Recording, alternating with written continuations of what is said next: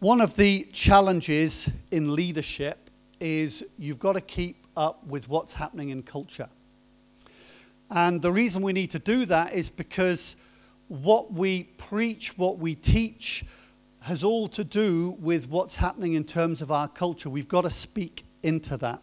Had a meeting, we had our first meeting of our Christian youth on Friday, and we were all talking about narrative. Now, for those of you who might not be familiar with narrative, narrative is story, but it's particular to the story that we live. And the challenge is that very often the narratives that we live by, or the story that we live by in life, does not accept certain things, and other people's narratives won't accept the things that you have. Now, why am I saying that? Because our culture is moving into a zone where it is really undermining the story that has been believed by humanity for the past 1,000 years. Maybe beyond that. And certainly for Christians, the narrative is changing even further away from what we believe to be truth. So one of the things that I think is important is about family. God has something to say about the importance of family, but if you look at our society, they're changing the story, and family is no longer valid. They're moving away. I mean, I read something ridiculous that didn't want to call mums mums. They wanted to call them the child bearer or something crazy like that. So it's just ludicrous. They're trying to get rid of it. The thing is that God has created us in a certain way, and changing that is not going to be good for us.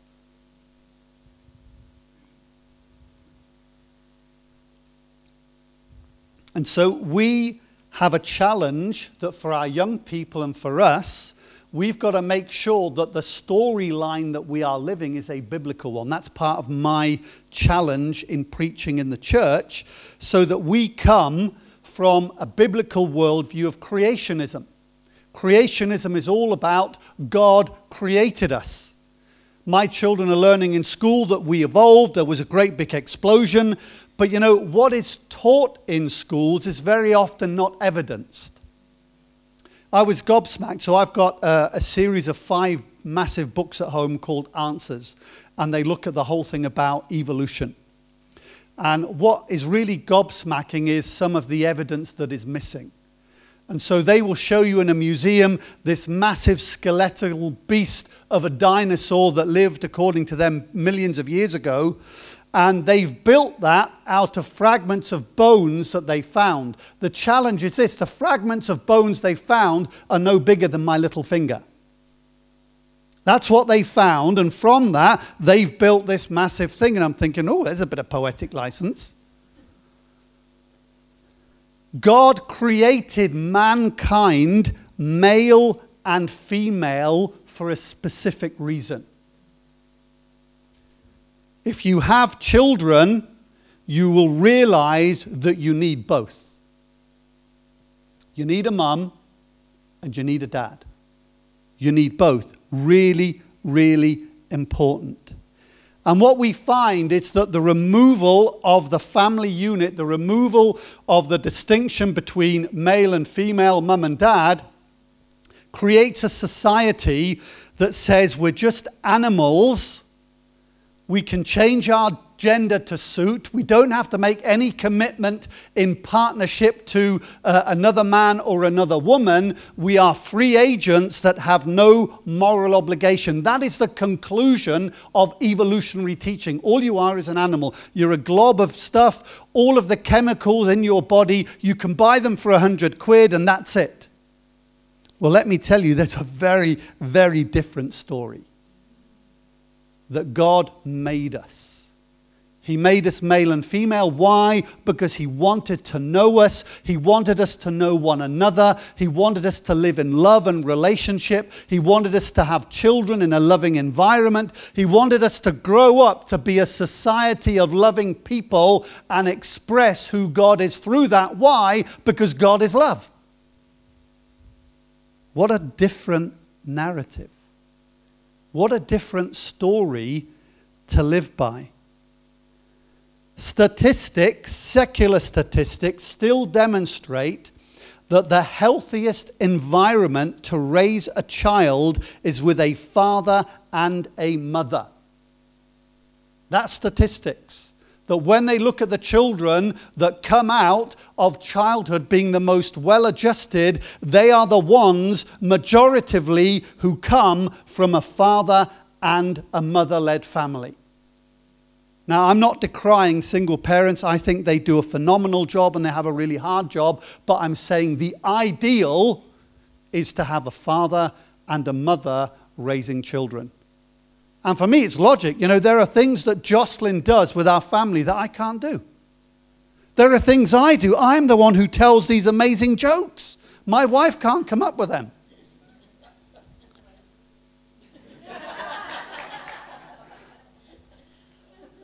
And so God made us male and female. And let me tell you, the distinction between male and female is not just physiological, that is in our flesh and bone, but it is in our entire personhood. I'm old enough now that I have interacted and got to know quite a lot of women over the years through friendship and leading church and ministry, and I have made a categorical understanding that women think totally different to men. I mean, man is like amazingly different. Years ago, we had this lady come. I was part of this ministry, and she taught on men and women, and she said this. She said, a man's mind is like a long corridor. And off that corridor are lots of different rooms. One might be daughter number one. The next one might be son number one. Then wife, then work, then hobby, food, whatever.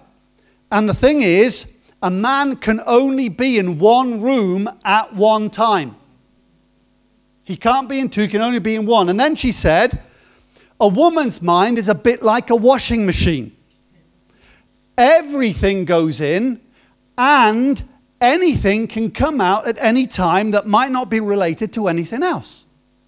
Now, I'm not saying that as a ridicule. I'm saying that because there is a massively different way that women think to men, the way men think. So if a husband and wife have an argument and they go to church and he's worshiping, and she's going, you hypocrite. Well, he's left the argument room and he's now gone into the worship room. And it's all okay. When he leaves the worship room, he might revisit the argument room, but while he's not in there, it's not in his head.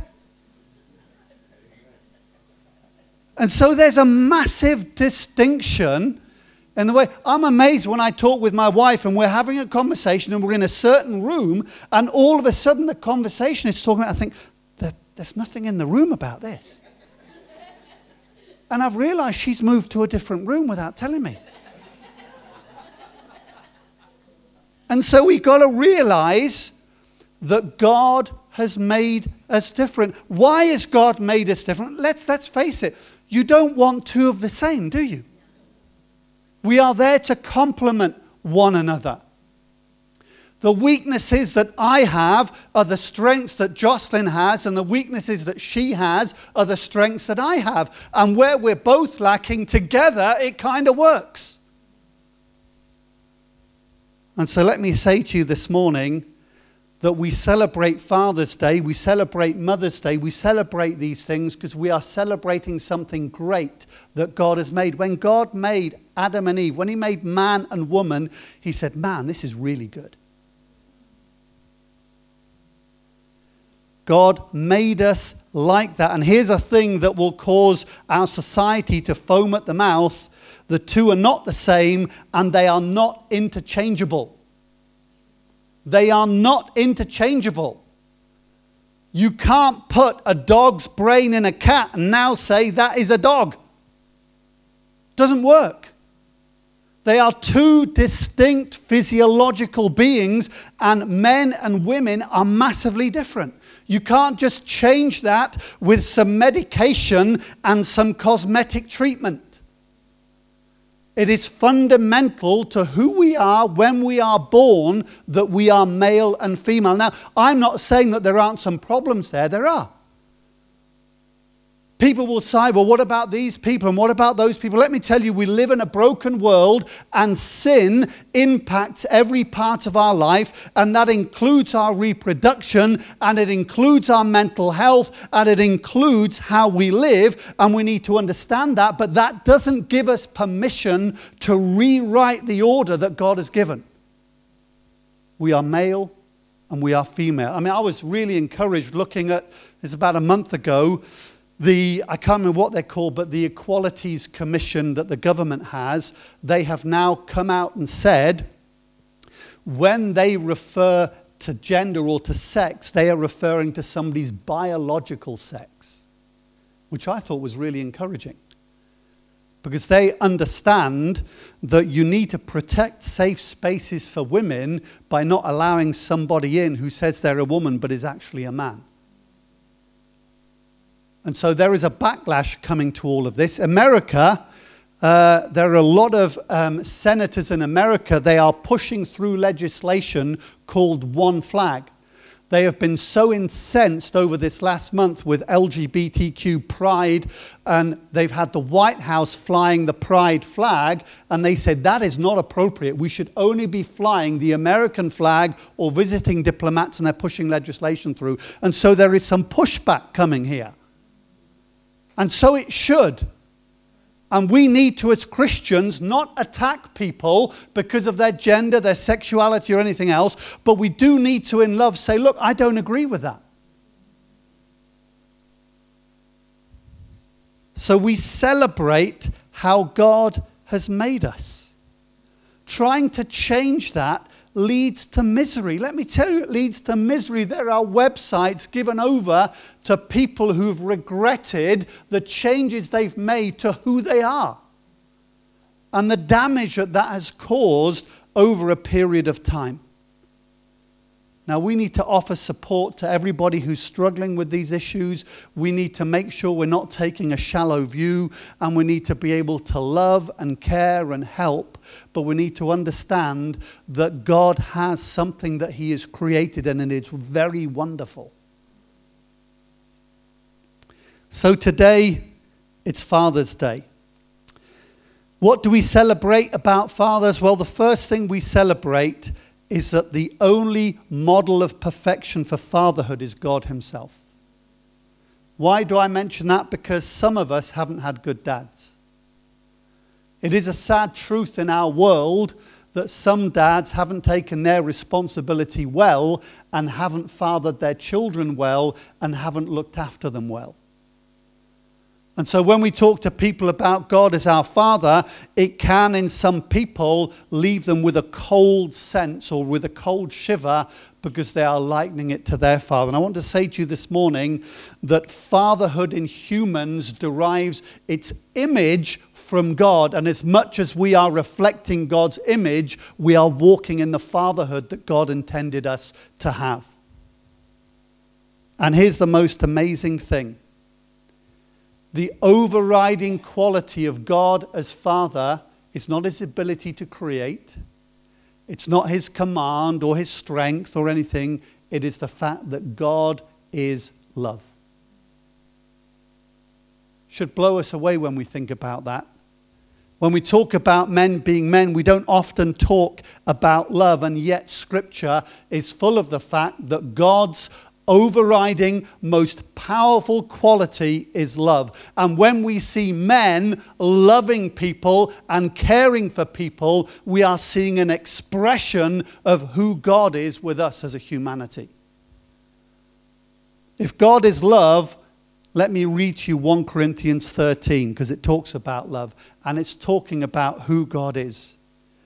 And he says, if I could speak all the languages of the earth and of angels, but didn't love others, I would only be a noisy gong or a clanging cymbal. If I had the gift of prophecy, and if I understood all of God's secret plans and possessed all knowledge, and if I had such faith that I could move mountains, but didn't love others, I would be nothing. If I gave everything I have to the poor, and even sacrificed my body, I could boast about it, but if I didn't love others, I would have gained nothing. And then it says this: love is patient. I want to stop there for a minute because it reminds me when I drive my car. Love is patient. Love is kind. Love is not jealous or boastful or proud or rude. It does not demand its own way. It is not irritable. It keeps no record of being wronged. It does not rejoice about injustice, but rejoices whenever the truth wins out. Love never gives up, never loses faith. It is always hopeful and endures through every circumstance.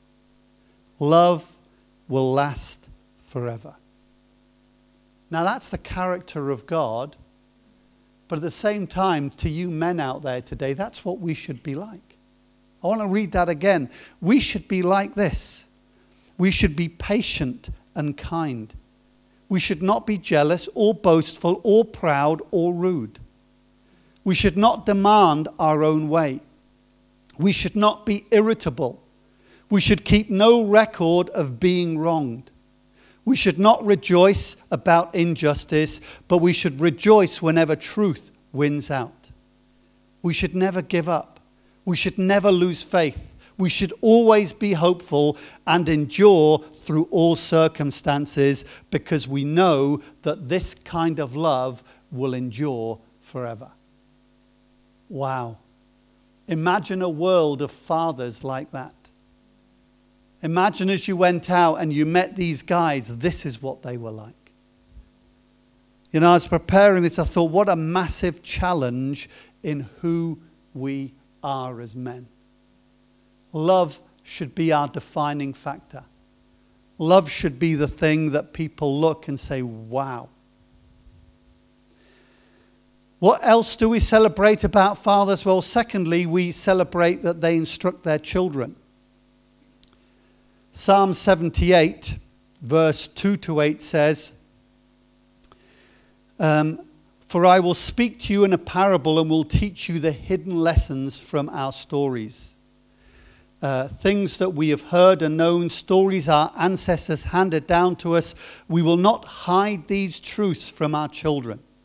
We will tell them to the next generation about the glorious deeds of the Lord, about his power and his mighty wonders. For he issued his laws to Jacob. He gave instruction to Israel. He commanded our ancestors, teach them to your children so the next generation may know them, even the children not yet born, and they in turn will teach their own children, so each generation should set its hope anew in God. We've got to be so intentional as Christian parents that we are teaching our children a Christian narrative. That we're saying, no, you weren't created by an explosion. You're not a whole load of chemicals. You are somebody that God created and that he loves. That we tell them the story that humanity chose to disobey God, to ignore God, and it unleashed on the world not only Satan, but every evil thing that we see. And we can, there are plenty of examples. We can look back to the United Kingdom and see how over the last 50 years, things have become more violent, more debauched, more sexualized, more drunk, more anger. All of those things have come as we have slowly taken God and removed him from our schools and removed him from Parliament and removed him from society. And we've allowed people to lead us who are godless people, and they have no idea of who they are, whom God has made them. And so we've got to teach our children. We've got to say, yeah, you might be taught this at school, but we will teach you what the truth is so that they can teach their children and teach their children. And the reason we have so much problem with sexual immorality in the church is that actually we're not talking about it. We're not talking about family. We're not talking about the fact that God hates divorce. That God says the only place for sex is inside a marriage between a man and a woman. We don't talk about some of those things. But it's the narrative that we have to give, because that is the one that God has said, that's how I want people to live. and living the way God wants us to live releases blessing upon us. You know, God doesn't do these things because he says, I hate you. You know, over kind of 50 years of being around, I've had my fair share of talking to people about marriages gone wrong and divorce and remarriage and unfaithfulness. And let me tell you, swapping your partner here, there, and everywhere, it causes a whole load of pain. And so that's why we fight for our marriage. We fight for our relationship. We take seriously one of the things that Jocelyn and I, you know, in the early years, we were two cultures coming together. We struggled and we kept coming back to the vow we made before God that we would never part until death. That's our mainstay. We will stick with it no matter what happens, until we die. And in that environment, God helped us to sort things out, to allow our love to flourish, to help us to care properly for one another. And the other thing you got to undo, and I say this to my kids, is all the advice that you see in all of the romantic movies, it's a whole load of twaddle. I mean, it really is. I mean, think about this for a moment. The most celebrated actors who've done the most well-loved romantic movies are the ones who've been married more times than anybody else. The reality is not the same as the fiction that they write. And so we need to sit down and talk with our children. This is what love is. Love is not a feeling in the pit of your stomach. Love is an action that you decide to do. You'll have noticed in this section in 1 Corinthians 13, not one of the descriptions of love is a feeling. Love is patient and kind. When should you be patient? Well, when I feel to be patient. Well, then I'll never be patient. When should I feel? When should I be kind? Well, when I feel to be... No. You just got to be kind.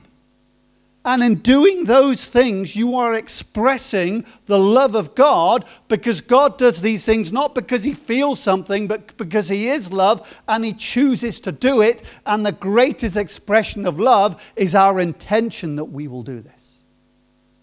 Now, that doesn't mean you can't have a fluttering in your stomach. You know, all the romantic stuff. You know what they never show in these romantic movies? They never show them sitting at the dinner table and he farts. I mean, come on. How many times have you sat around the dinner table and somebody's made a bad smell? Oh, that's not very romantic. Or that he chews with his mouth open. I mean, my daughter would never go out with somebody who chews. She gets wound up with noisy chewing. Oh, there's a few others. If you're eating crisps, go somewhere else. But do you understand? They never show those things. And the irony is, you know, maybe I shouldn't say, I got married in India and mine was an arranged marriage. I don't know if you knew that. I had an arranged marriage, not a forced marriage, an arranged marriage. It's very entertaining. I'll tell you the story one day. But what I loved about the Indian arranged marriages is you start with a commitment and love grows. So my love for my wife, since the day we got married, has steadily gone up. In the West, people marry because of a feeling and a fluttering in their stomach, and so they're up here, and when they get married, it starts to go downhill because, hey, man, he doesn't change his socks. Yeah?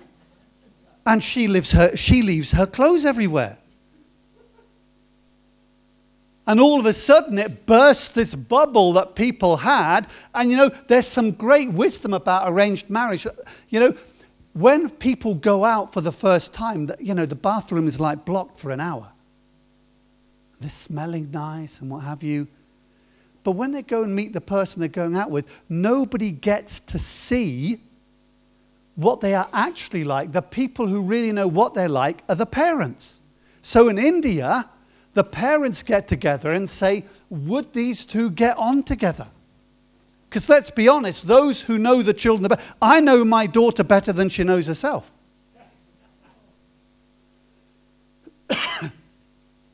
Yeah, maybe we can learn something in our culture.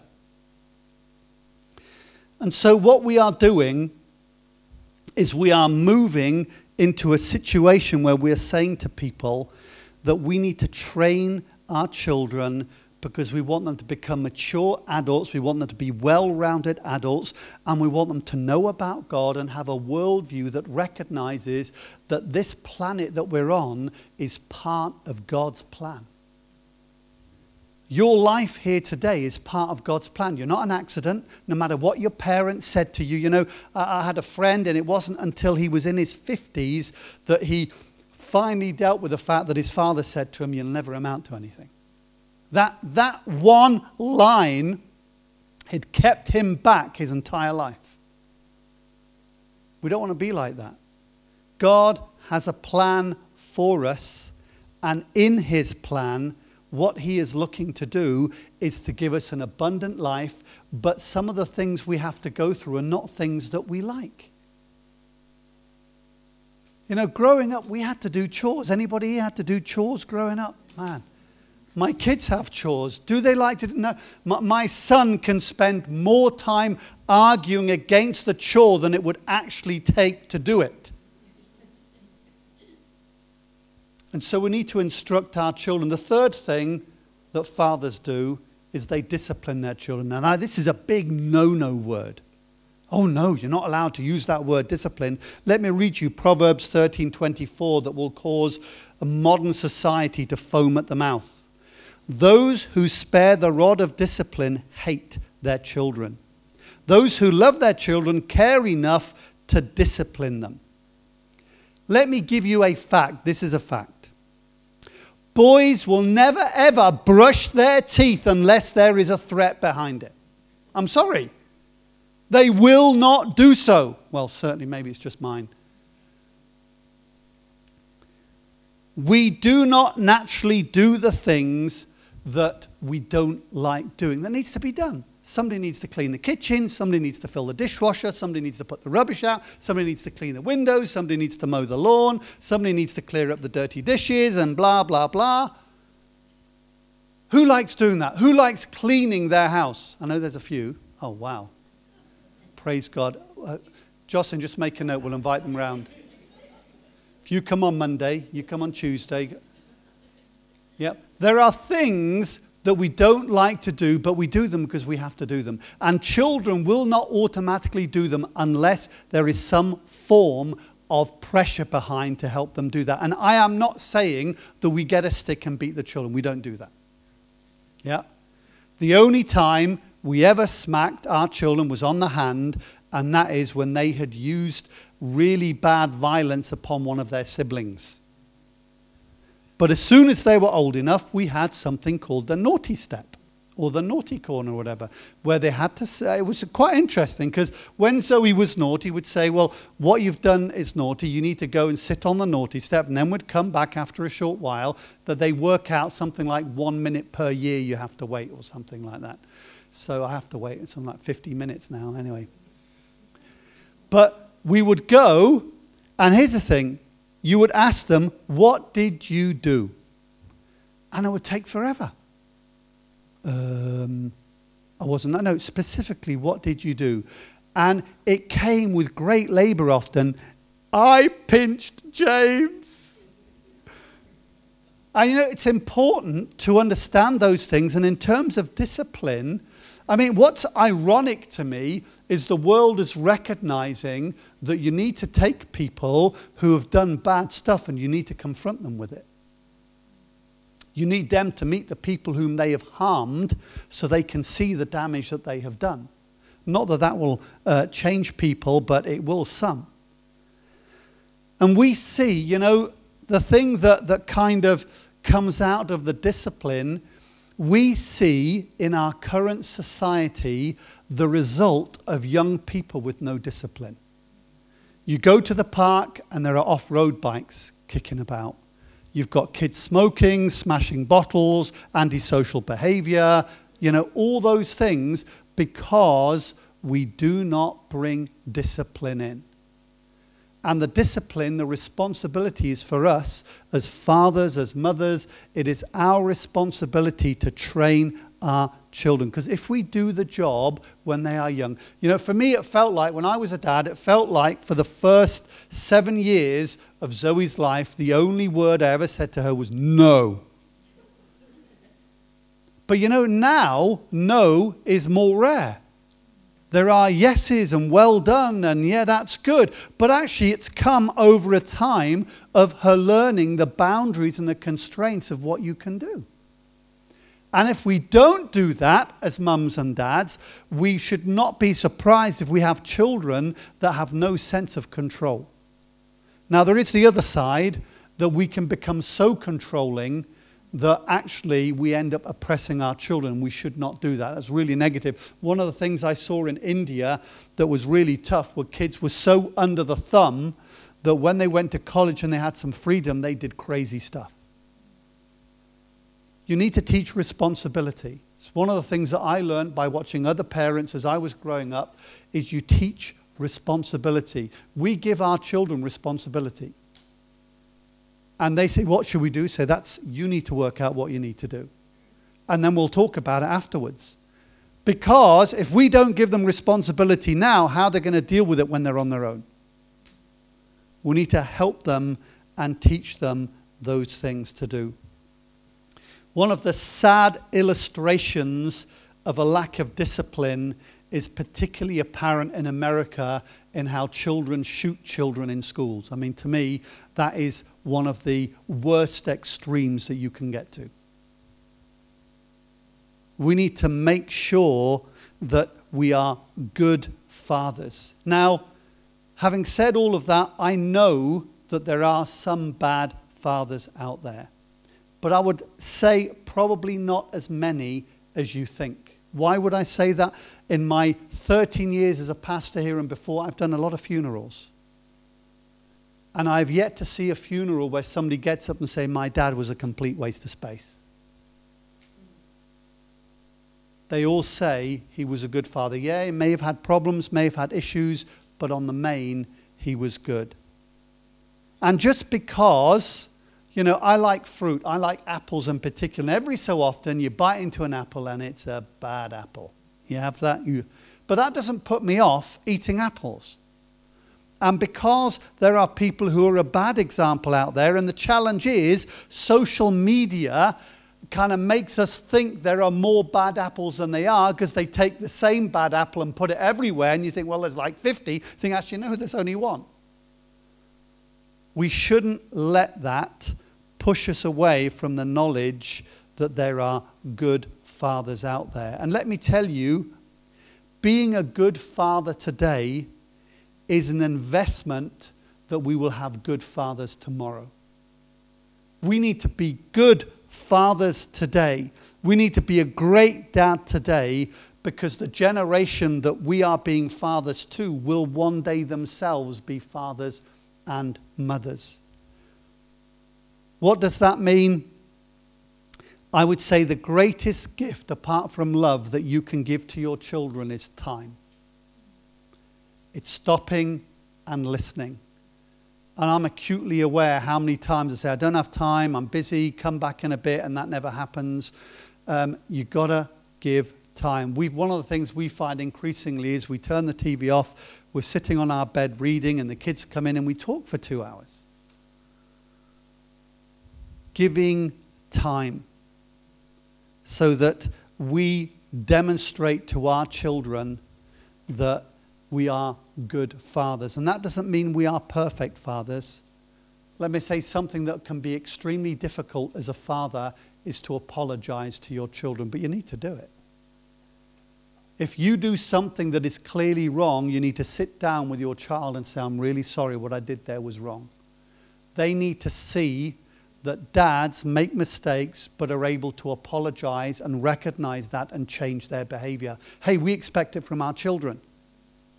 So we need to be able to do that.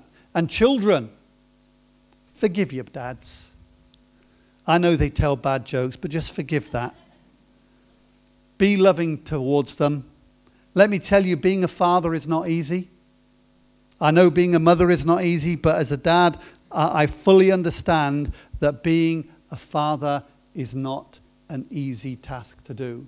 In fact, I would say one of the greatest gifts and challenges that we face, if God has given us the gift to be a parent, is parenting well. You know, other people have different callings, and I'm really conscious that when we're talking about fathers and about mothers, what about people who've never married? What about single people? You have a different call and gift. There are people here who may not be a father, but are a father in God. They have an impact. There are enough children out there, there are enough people in the world that we mix with every day who need a good parent, even though you might not be a parent. And so God will use you. And there are different callings within that. And by no means am I saying that a father and mother is a higher calling to a single person. It is different. And it's difficult. I know I've chatted with single people. I was 37 before I got married, so I know what singleness is about. But I will tell you that singleness has its own pain and its own challenges, but so does being a parent. One of the big things that people always say for those who are single is about loneliness. But I tell you, in my journey as a church leader, the number of people I've met in marriages who are lonely is astounding. And so I want to encourage you today, be a good dad. If you don't have children, then treat others. Paul says, treat women like sisters and mothers, treat men like your sons and like your fathers. You have an opportunity to be a dad to somebody else. Let's pray. Father, I want to thank you. I want to thank you that you love us. I want to thank you that your most distinctive characteristic is love. And I pray today, I pray for every man in this room today. I want to pray that the overarching expression of who we are would be the love of God. That people would look at us and say, there is someone who loves unconditionally, someone who is kind and patient, someone who doesn't carry around revenge and the wrongs that we make. And so, Father, I pray today, I pray that you would watch over and bless. And I want to pray especially for families today. Father, I want to pray that you'd protect them from the evil one, that you would bless them. I pray for every father that you would bless them, give them wisdom, help them to be a good role model. Father, give them that discernment and that knowledge and express your love through them in the precious name of Jesus. Amen.